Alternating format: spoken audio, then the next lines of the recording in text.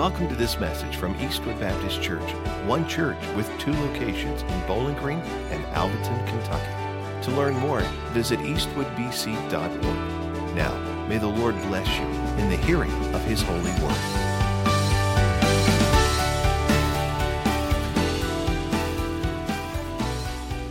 Well, good evening. Grab your copy of God's Word and go with me to 1 Corinthians 5. We're walking through the book of Corinthians, 1 Corinthians here. A series we're calling Together We Stand. That's the beauty of what God has given us in each other, right? He has put us together for a purpose, for our protection, for our good, for our joy, for our joy, all right? So, 1 Corinthians chapter 5 is where we're going to be today. Think with me for a moment. What are some foods that children love? Chicken nuggets. Chicken nuggets. Yeah, they do. Yeah, they do. Mac and cheese. French fries. Pizza. Oh my goodness, we live on pizza. Marshmallows, yeah. Spaghetti. All right. But there are some foods that kids don't like. And what are some of those? What? Broccoli, what? Turnip greens.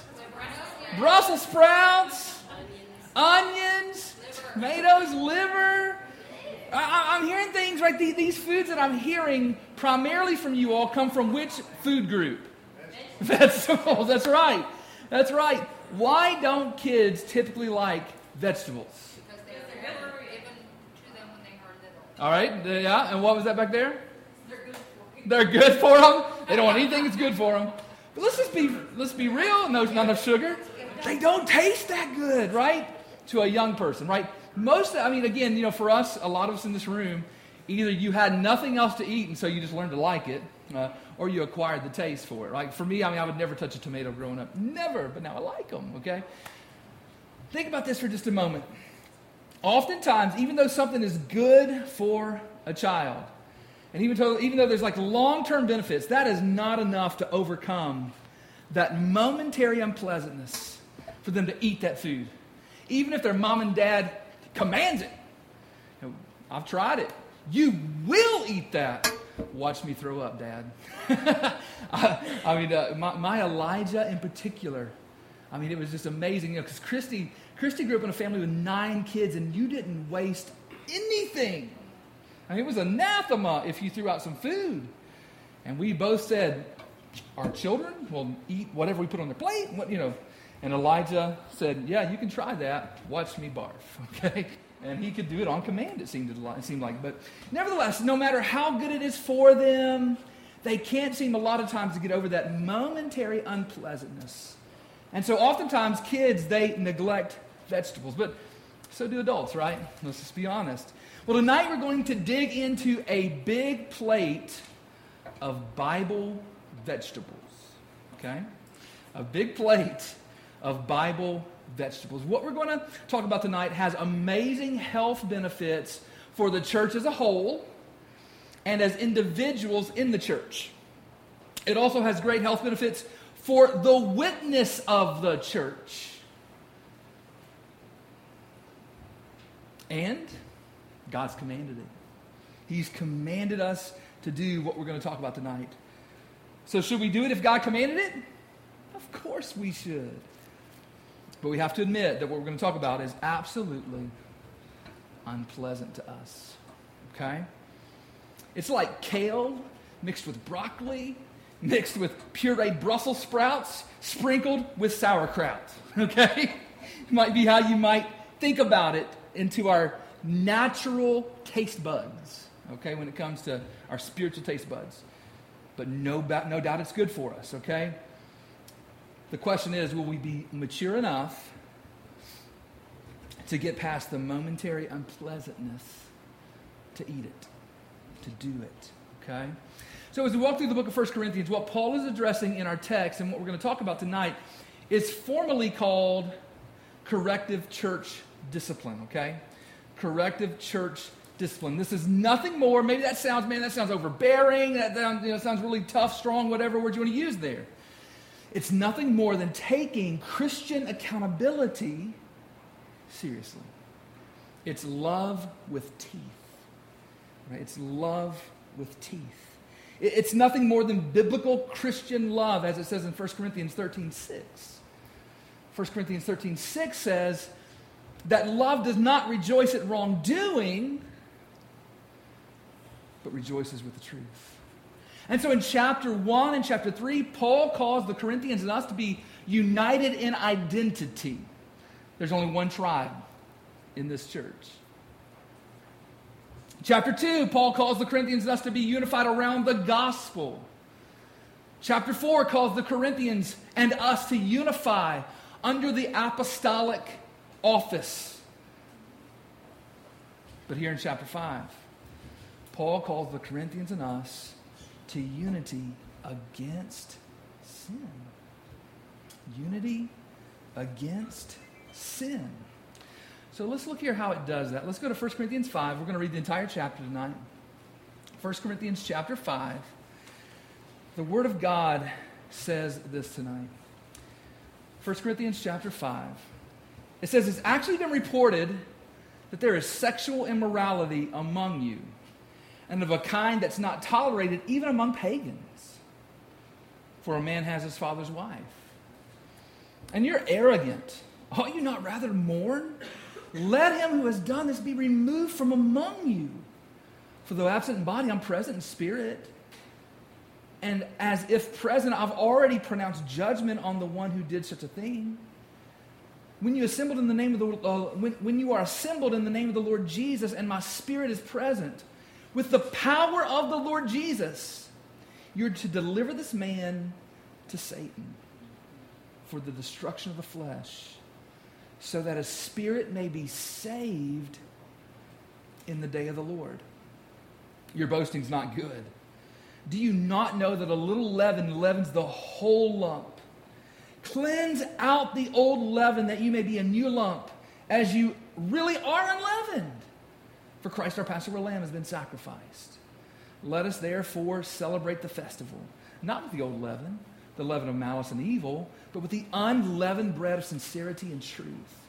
I wrote you in my letter not to associate with sexually immoral people, not at all meaning that sexually immoral of this world, or the greedy and swindlers or idolaters, since then you would have to go out of the world. But now I'm writing to you not to associate with anyone who bears the name of brother, if he's guilty of sexual immorality or greed, or is an idolater, reviler, drunkard, or swindler, not even to eat with such a one. For what have I to do with judging outsiders? Is it not those inside the church whom you're to judge? God judges those outside. Purge the evil person from among you. My goodness, what a chapter. Let's pray. Father, we come to your word. We're so thankful to walk through your word, because potentially we would just skip over this passage. We would preach around this passage. We would find something else to talk about that's easier. But Father, it's in your word, and we're excited as we walk through this to not avoid it, but to preach on it, to teach on it, to explain what you mean here, and what it means for the church, and how we do church, and how we love one another. Let me stress that again, Father, how we love one another. Father, I pray that tonight that you would maybe just open eyes, maybe to something they never thought about before. Or maybe for those that have thought about it, God, I pray that you would help them to go deeper to think about it. And perhaps, Father, there's been those that have sort of experienced this, but they experienced it in a bad way. It didn't happen right. It didn't happen the way that you would have them to have that church gone about it, God. I pray that even in this moment there would be some healing that would go on in their heart and in their mind. Father, we love you, and we want to honor you and your word, not just with our lips and not just with our lives outside of the church, but with our lives together in the church. So, Father, we thank you for Jesus. It's in his name that we pray. And all God's people said, amen, amen, amen. Okay, so here's tonight's takeaway for you to think about. It comes to tonight as a proposition. for you to think about, a statement. Christians should lovingly stand in unity against unrepentant sin in the church. Let me say that again. Christians should lovingly stand. Now that adverb there is important. Lovingly stand in unity against unrepentant sin in the church. And our text here helps us to understand 4 ways to go about that. How do we do that? 4 ways. The first thing is, as I look at the text here, if we're going to do that, if we're going to lovingly stand in unity against unrepentant sin in the church, the first thing is that you and I have to do is that we have to let sin shock us. Let sin shock you. You and I and all of Eastwood Baptist Church will never stand lovingly against unrepentant sin in unity if we're not shocked by sin. We'll never stand against it if we're numb to it. It's kind of like, I forget which child it was. I think it was Elijah, maybe, or Nathaniel. Can't remember which one. But I remember Krista got an epidural with both of those. And the nurses, the anesthesiologist, for some reason, titrated the anesthesia too high. All right? He turned it up. He turned the little switch a little too high. And so it was bloop, bloop, bloop, bloop, bloop, bloop. And next thing she knew, I mean, she was numb up to here. You're not supposed to go that far. And she was nurse, And I remember the nurse coming over, pulling out some kind of pin prick and started poking around on her torso. She couldn't feel a thing.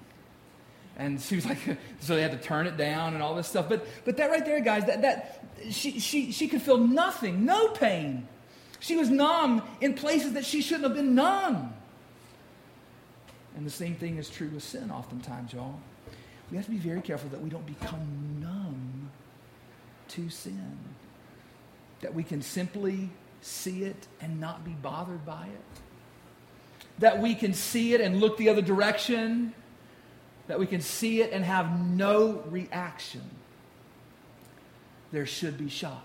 And that was Paul's reaction as you look at it here. He couldn't believe what he was hearing. He was stunned.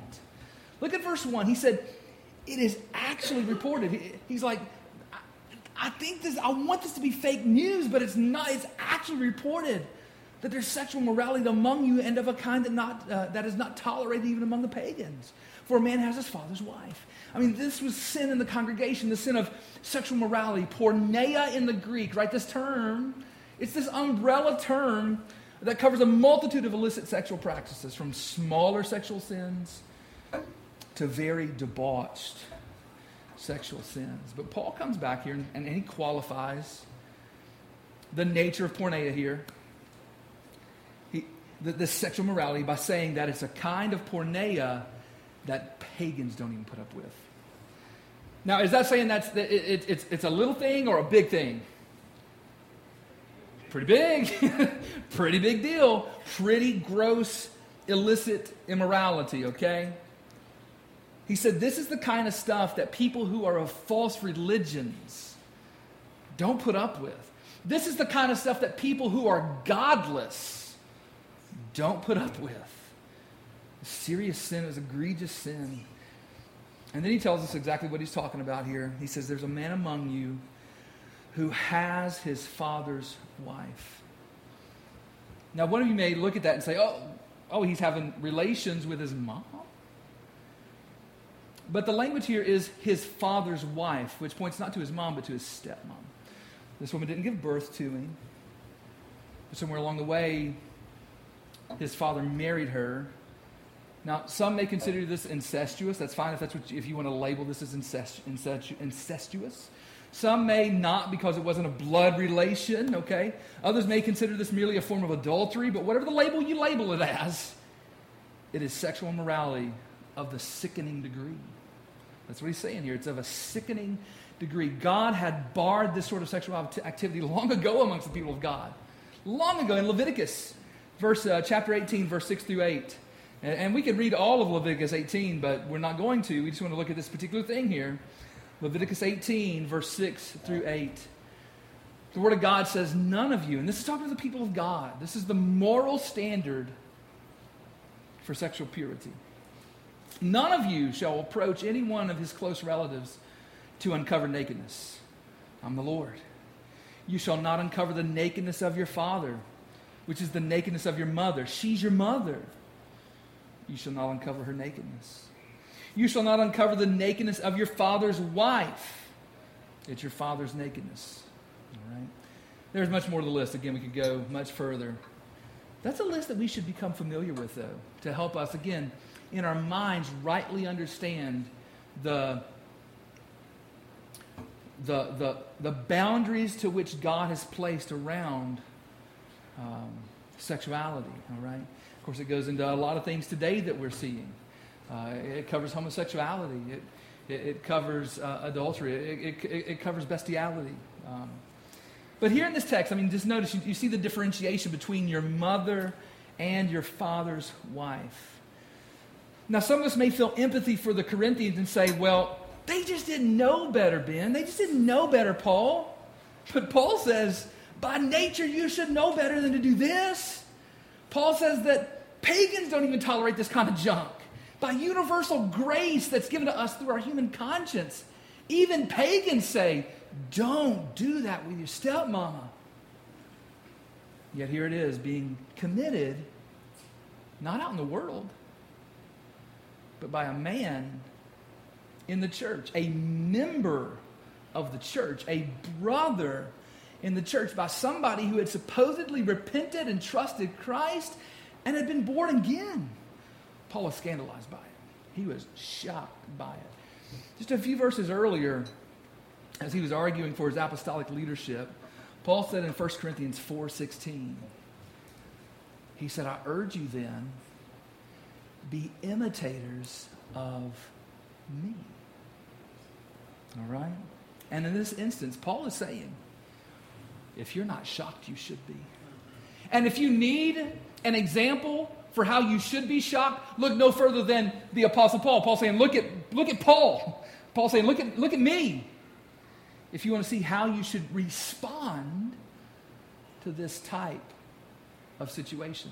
Guys, that just goes to show that Christianity, the truth of God's word, when you model it and live it out, you are teaching it. Right? Obviously, we're to open our mouths and teach directly and explicitly from the Word of God.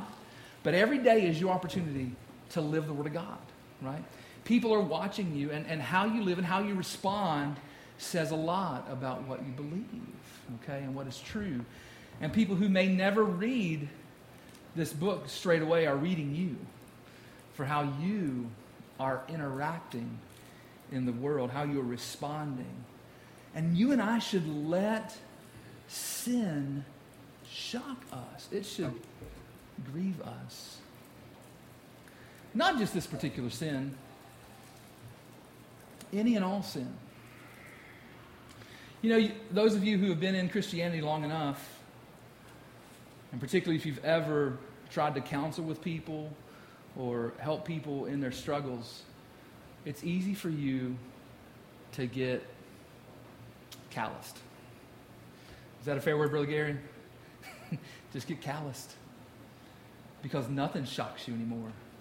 I mean, someone says, hey, preacher, I need to meet with you. And they come in and they tell you what's happened. And you say, I'm not surprised. Not because of who they are, but because of what you deal with all the time.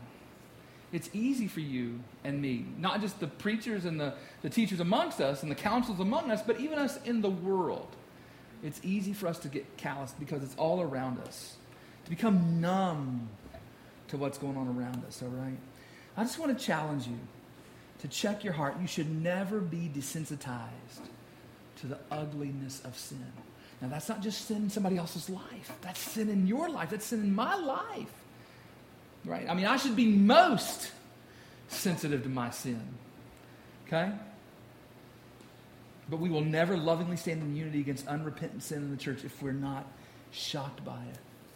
Second, if we're going to do that, if we're going to stand lovingly in unity against unrepentant sin in the church, then we have to refuse to tolerate and celebrate sin. Now, I said a moment ago that Paul was shocked by sin that had been reported. And that's true, he was shocked. But that's not what really shocked him. What really shocked him when you look at this text here? that the church did nothing. The Corinthian church tolerated it, and maybe even, it depends on how you read the text here, celebrated it in their midst. Look at verse 1 and 2 again, 1 Corinthians 5, verse 1 and 2. He says, it's actually reported that there is sexual immorality among you, and of the kind that's not tolerated even among the pagans, for a man has his father's wife. And you're arrogant. Ought you not rather to mourn? Let him who's done this be removed from among you. He's saying the pagans don't tolerate this stuff. I'm absolutely floored and flabbergasted that you are putting up with this. And not only are you tolerating it, but you're arrogant in tolerating it. Literally, you are puffed up, chest all puffed out, shoulders thrown back, head held high, and proud of what's happening. They were proud that this man was having his way with his daddy's wife, his stepmama. And we're not told exactly what they were proud about. It could have been, man, that they were actually proud of what the man was doing. Now listen, you may say, I don't know about that. Well, I don't know, it could be. Sometimes the moral compass of man, even those who are in the church, get so jacked up and miscalibrated that we go way off, right? I think if Shannon was here, he would stand up and testify about his book, The Peace Child. And if you talk to Shannon Long, he'd talk to you about The Peace Child. But I'm pretty sure it's that story, that tribe, of where they were cannibals in Indonesia. And when they heard the gospel narrative of Jesus' life, death, and resurrection, when it got to the point where Judas betrayed Jesus, they stood up and applauded. Yeah, that Jesus guy's a loser, but that Judas guy, he's awesome. That's what they said. Documented in history. That's what those people said, because their moral compass was so backwards and so wicked that they loved Judas and hated Jesus for the moment. So, could it be that they were actually proud of what the guy was doing? Could be. Or were they proud because they misunderstood the grace of God here? Maybe that's what they were proud about. Maybe they thought that, man, you can just sin all you want because God's grace will cover it. You, brother, with your stepmama, you are really demonstrating the grace of God here. Do whatever you want and do it to the fullest, man, because God is going to get glory by covering your sinful self. Could have been. That's warped thinking. That's not orthodox biblical thinking, but nevertheless, that could have been what they were thinking about here. Or were they simply being arrogant because they were overlooking sin and celebrating it? Right? Maybe they had even redefined sin such that what this man was doing was not sinful in their eyes. And we see that happening all around us, don't we? Even in churches, where sin is being redefined. We as human beings love to do that. To redefine it where they're the sinners. Not me. Particularly, we see this concerning homosexuality today in the church. Denominations have fought over this. Particular denominations have fought over this for years, whether or not homosexuality is sin or not. But I ask you tonight, who gets to define sin? God does. God does. Therefore, we don't have the right to redefine what's sinful. And to do so is both foolhardy and eternally dangerous. It's eternally dangerous. Paul says, instead of being puffed up and arrogant about what's going on, they should have mourned. I say to you tonight, sin should break our hearts. It should break our hearts. It should sadden us. It should sicken us. We certainly shouldn't celebrate it. And we shouldn't tolerate it either. Again, there's an air in Christianity today that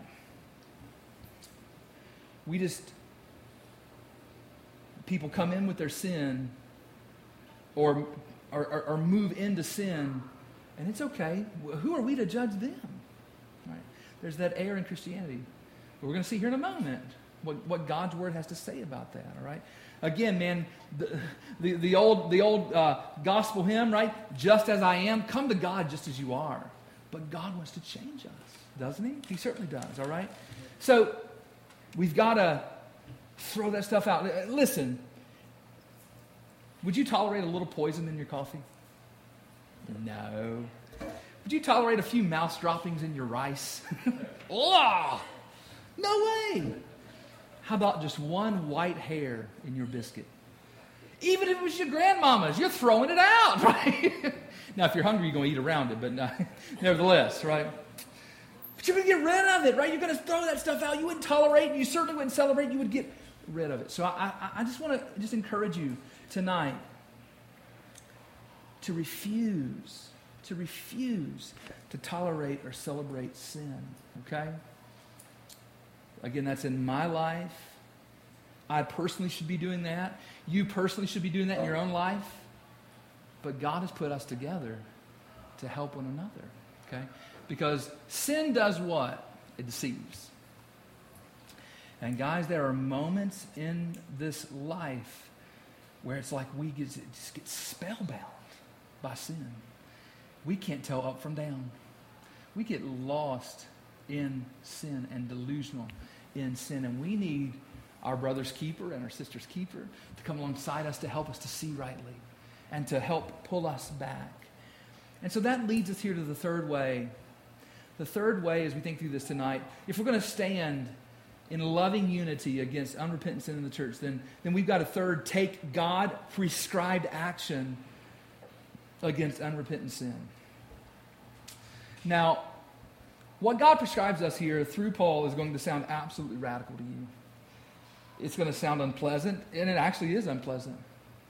At no point should what you're about to read sound exciting to you. And if it does sound exciting to you, then you've got a heart issue, okay? It's going to taste like vegetables taste to a kid. But God has commanded it, and it is healthy for the church and for individuals, okay? So look here again, 1 Corinthians 5, 2 through 5. 1 Corinthians 5, 2 through 5 says, "And are you arrogant? Ought you not rather to mourn? Let him who's done this be removed from among you. For though absent in body, I'm present in spirit, and as if present, I've already pronounced judgment on the one who did such a thing. When you're assembled in the name of the Lord Jesus, and my spirit is present with the power of the Lord Jesus, or our Lord Jesus, you are to deliver this man to Satan for the destruction of the flesh, so that his spirit may be saved in the day of the Lord." So what did God prescribe for the Corinthians, and by extension us, to do in situations like this? What did he prescribe? To remove, to put the man or the woman out of the church, to excommunicate, to disfellowship them. And this is an important follow-up question. And whose responsibility is it to do that? Is it that some individual in the church? No.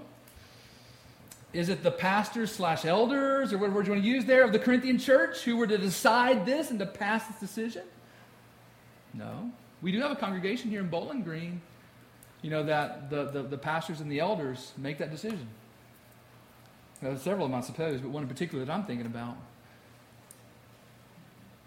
No. Who was it? The entire church. Look at verse 4. He says, when you are assembled, you are to deliver this man to Satan. Guys, the church is supposed to put the unrepentant sinner out of the church.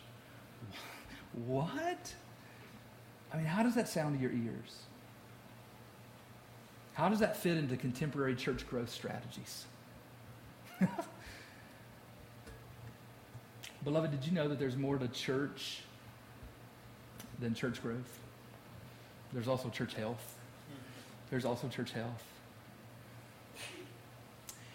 Here in the teaching, you and I, as the church, have to decide if the Bible is authoritative and if the Bible is sufficient for how we do church.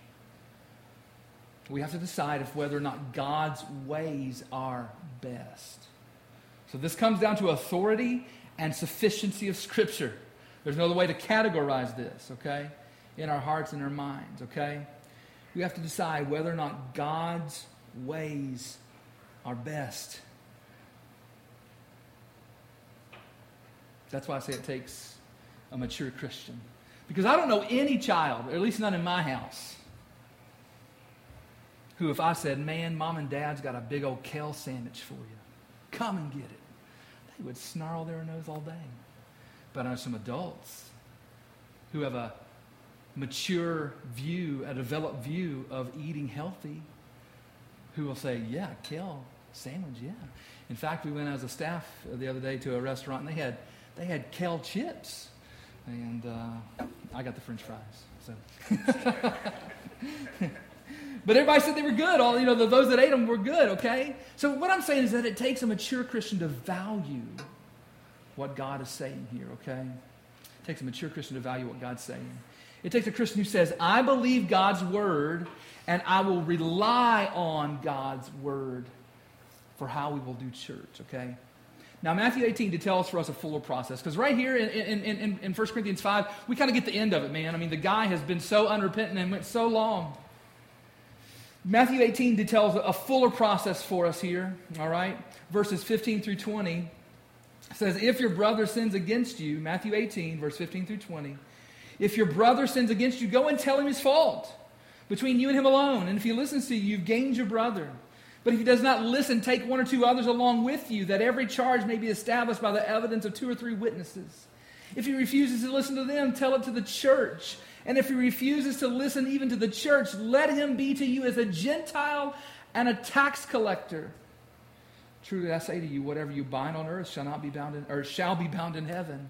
And whatever you loose on earth shall be loosed in heaven. Again, I say to you, this is Jesus speaking, if 2 of you agree on earth about anything they ask, it'll be done for them in my Father in heaven. For where 2 or 3 are gathered in my name, there am I among them. So if your brother or sister sins, what is step 1? Step 1 is to do what? Go to them privately. And some of you have had to do that before. Or maybe even some of you have experienced that before. Maybe it went well, maybe it didn't go well, all right? Step 2. Step 2. Let me go back and say, I've had it both ways before, okay? I've went and I've been come to before, okay? None of us are above this, right? None of us are above this. This is the Christian life. This is Christian love. Okay? I've been on the receiving and the giving end on that, okay? Step 2 is if that doesn't win them, if they don't repent, what is step 2? Take someone to go with a small group, 1 or 2. Again, this goes back to the Old Testament where you had to have 1 or 2 witnesses for something, okay? So it is kind of, Jesus kind of pointing to some Old Testament principles from the law there, okay? To condemn someone as guilty. If that doesn't work, what's step 3? Tell it to the church. Again, not tell it to the pastors and elders, right? Tell it to the church. And if that doesn't work, what's step 4? You consider him a Gentile or her a Gentile and a tax collector. In other words, you consider that person lost. You consider them lost. Put them out of the church. And don't miss verse 18 through 20. These verses get misused so often to say, as long as there are 2 or 3, we can have a church. First off, no, you can't. You may have a group of Christians, but you don't have a church. But second off, that's not what Jesus is talking about here. He's talking about in the midst of corrective church discipline, someone here judging someone to be outside of the faith, outside of the church. That's what he's talking about here. He will be with us in the midst of this. Because again, I just told you a moment ago, this is unpleasant. No one wants to do this. It takes Jesus saying, I will walk with you through this. I'm with you. I'm with you in your midst. We look at this and say, man, maybe you say, I didn't know this kind of thing was in the Bible. But it's been there in picture form all throughout the Bible because he points to the picture of the cleansing that God commanded at Passover, the Feast of Unleavened Bread. It's been there all along in picture form, in a shadow form. The purity, pointing to the purity and the holiness that's supposed to be amongst the people of God. During the time of Passover and the Feast of Unleavened Bread, the Israelites were to cleanse their homes and their temple of all leaven, all yeast that might be used for baking bread. Look at verse 5 through 6, chapter 5, verse 6 through 8. 1 Corinthians 5, 6 through 8. He says, your boasting is not good. Do you not know that a little leaven leavens the whole lump? Cleanse out the old leaven that you may be a new lump, as you really are unleavened. He says, you are already because of Christ, okay? For Christ, our Passover lamb, has been sacrificed. Let us therefore celebrate the festival, not with old leaven, the leaven of malice and evil, but with the unleavened bread of sincerity and truth. If the leaven was not removed, it would potentially corrupt the whole bread. And guys, that's true with unrepentant sin in the church as well, right? If it's not corrected, not removed, it could corrupt the whole bread. Someone else could say, well, if they're doing it, I can do it. They ain't going to say anything. I'm going to do what I want to do. You know, and Don and I in particular, we've talked about people in church. They don't come to church anymore because of that, right? Church never said anything to anybody about what they were doing. Even if they knew it or not, even if they knew it. It's like, well, they're going to do what they're going to do, right? So it hardens people's hearts to the truth, to holiness. We read this just a little bit further, 1 Corinthians 5, again, 9 through 13. Next verse, he says, I wrote to you in my letter not to associate with sexually immoral people. Not at all meaning the sexually immoral of this world or the greedy and swindlers or idolaters. Since then you would need to go out of the world. But now I'm writing to you not to associate with anyone who bears the name of brother if he's guilty of sexual immorality or greed or an idolater, reviler, drunkard, or swindler. Not even to eat with such a one. For what have I to do with judging outsiders? Is it not those inside the church whom you are to judge? God judges those outside. And then he finishes with this, purge the evil person from among you. In our time left here, we just have a few more minutes before we turn to our time of prayer tonight. Why don't we see this sort of thing practiced in church today? It's tough. It is tough. Absolutely. It's eating vegetables, right? And we don't like vegetables. Why else, you think? It's very uncomfortable. It is. It often involves more than that person because it's usually other family members there. Yeah. When that happens, people are afraid of dealing with all of them. A lot of times it happens, especially with a child, right? Yes. Somebody's kid is doing something, and it's like, well, man, I don't want the parents to do that. Yeah. Yes, absolutely. Absolutely. Why else would you say? We're dependent on numbers of money. That's right. They'll leave. When we say they, put a dollar sign in there. Dollars will leave. Yeah, that could certainly be a fear that's within the church sometimes. What else would you say? It could appear hypocritical. Yeah, absolutely. Who am I? I mean, I'm not walking right either. Or again, I don't want to cast the first stone. I don't want to look like I'm better, holier than thou. Right? Image in the world. Yeah, we're afraid what the community is going to think. I mean, you heard about the church in, was it Cave City or Park City? They merely began to remove people from their membership rolls who had not been to church there in years. And it was news on WBKO. I mean, oh my goodness. She was like, what? So, just stuff like that. Another one to think about is that a lot of Christians, guys, and this is true, this is very true, a lot of Christians are free agents, like in sports, right? They'll just go sign with another team. You don't want me? I'll go sign with another team. And most churches are happy to receive anybody. They don't care. They don't care. They're just going to have somebody. Yeah. Mm-hmm. It is seen as that. Yeah. Right. That's right. It seems to me as if Paul is referring to public sins. Yes. But what about the private ones? Yeah, that's a good question. That's a great question, Jackie.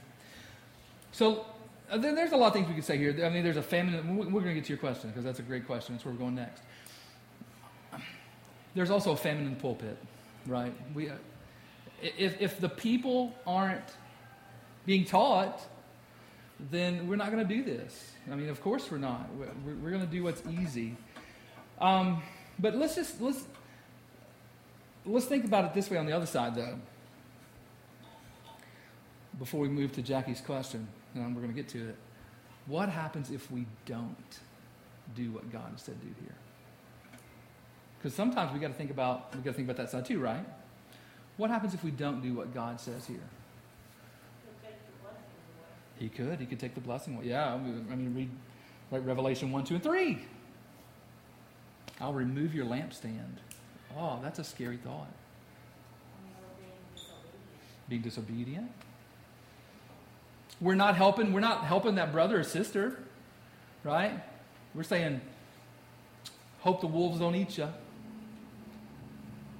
you mentioned earlier, it spreads.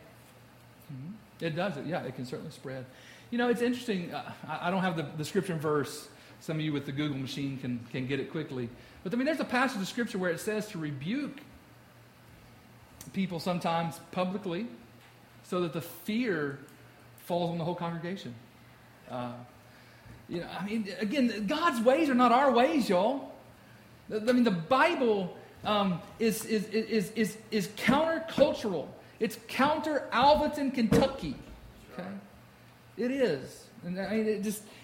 So again, it comes down to authority and sufficiency here. All right. So it's just important for us to think that through, you know. But let's get to Jackie's question because it's a really, really important question. Okay, and the question, I'll frame it this way, Jackie, is what sort of sin should we do this with? Because the fear is Pandora's box. I mean, I'm going to be, I don't want to go. I mean, they're all, you know, they're checking me out. They're going to come look at my refrigerator. I mean, what's going on here, right? No. That's not what we're talking about here. Okay, so again, let me give us 3 criteria here to think about with this. Okay, 3 criteria that are very important. All right, because Jackie said, well, what about private things? All right, so first, it needs to be outward sin, public sin, right? That is out there, and people know it. The community knows it. Okay. Secondly, it needs to be serious. Serious sin. Again, we're not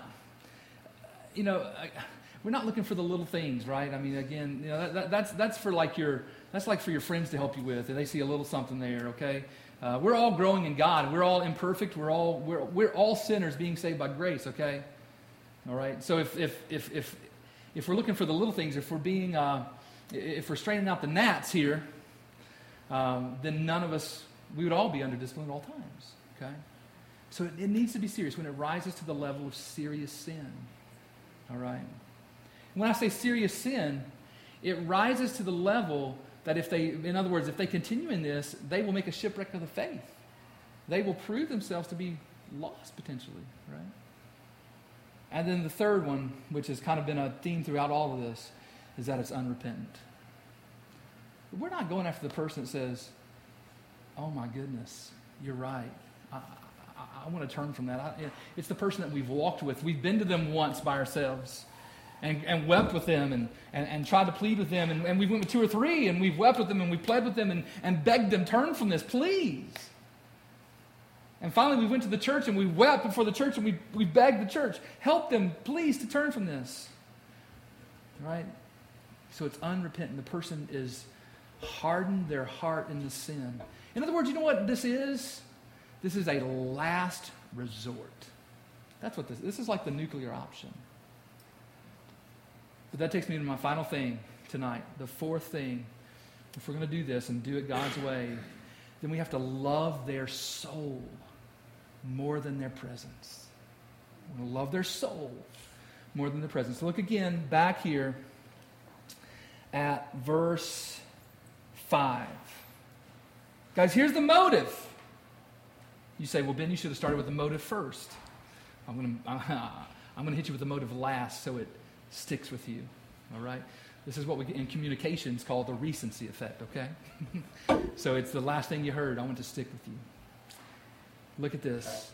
Verse 5. You are to deliver this man to Satan for the destruction of his flesh. Here it is. So that his spirit may be saved in the day of the Lord. Why do we do this? Because we don't want the that brother or sister, that man or woman, to bust hell wide open. We love their soul more than their presence. We love their soul more than we love our comfort. Love their soul more than their presence. And there are some of you in here today, potentially, who would say, where were you, church, when I was going through this, or my spouse was going through that? We've not done this perfectly, okay? This is an area we can grow in, where we help one another and love one another through this. So, conclude by just saying this. Again, one of our measures, and we'll get to this in 3 weeks, 3 Sundays, in Samuel, is L. Am I known by love?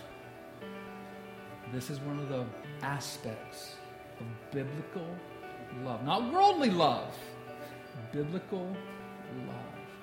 So here's my conclusion tonight. May we love one another to greater holiness in the church.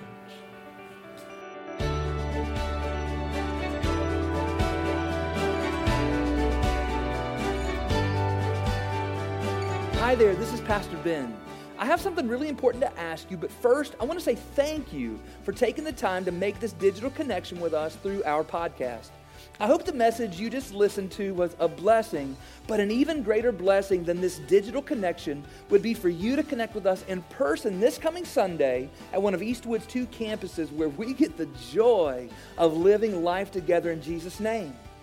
And now for that really important question, which is the most important question you'll ever answer. Where do you stand before God? Now, based on what you've done, the straightforward answer is that you stand guilty and condemned before God. You are a sinner who completely deserves God's wrath forevermore in hell. And I deserve the same thing also. I mean, every person does. Guys, that's terrible news. And even worse is the fact that there's nothing you can do in and of yourself to change that. You need a Savior. But I have good news. God loved the world so much that He sent Jesus to be your Savior. Jesus came and lived the perfect life that you cannot live, and He stood condemned on the cross, dying the death you deserve. And 3 days later, Jesus was raised from the dead to prove to everybody that He is indeed the Savior of the world. And now Jesus longs to change your standing before God by making a trade with you. He desires to take what you've earned, which is the wrath of God in hell, and to give you in return what He has earned, which is the blessing of God in heaven. When this trade happens, instead of standing guilty and condemned before God, you will stand forgiven and righteous with the promise of everlasting life. So what must you do to have your standing before God changed? First, admit to God you are a sinner. Second, hate your sins. Turn from them and ask God to forgive you. And finally, turn to Jesus in faith and love, putting your complete hope in Jesus' life, death, and resurrection, and follow Him until the day you die. Wherever you are listening to this podcast, Jesus is ready to make this trade with you. And I pray that you would trust in Jesus and be saved. Thank you again for connecting with us, and I hope to see you soon at Eastwood Baptist Church.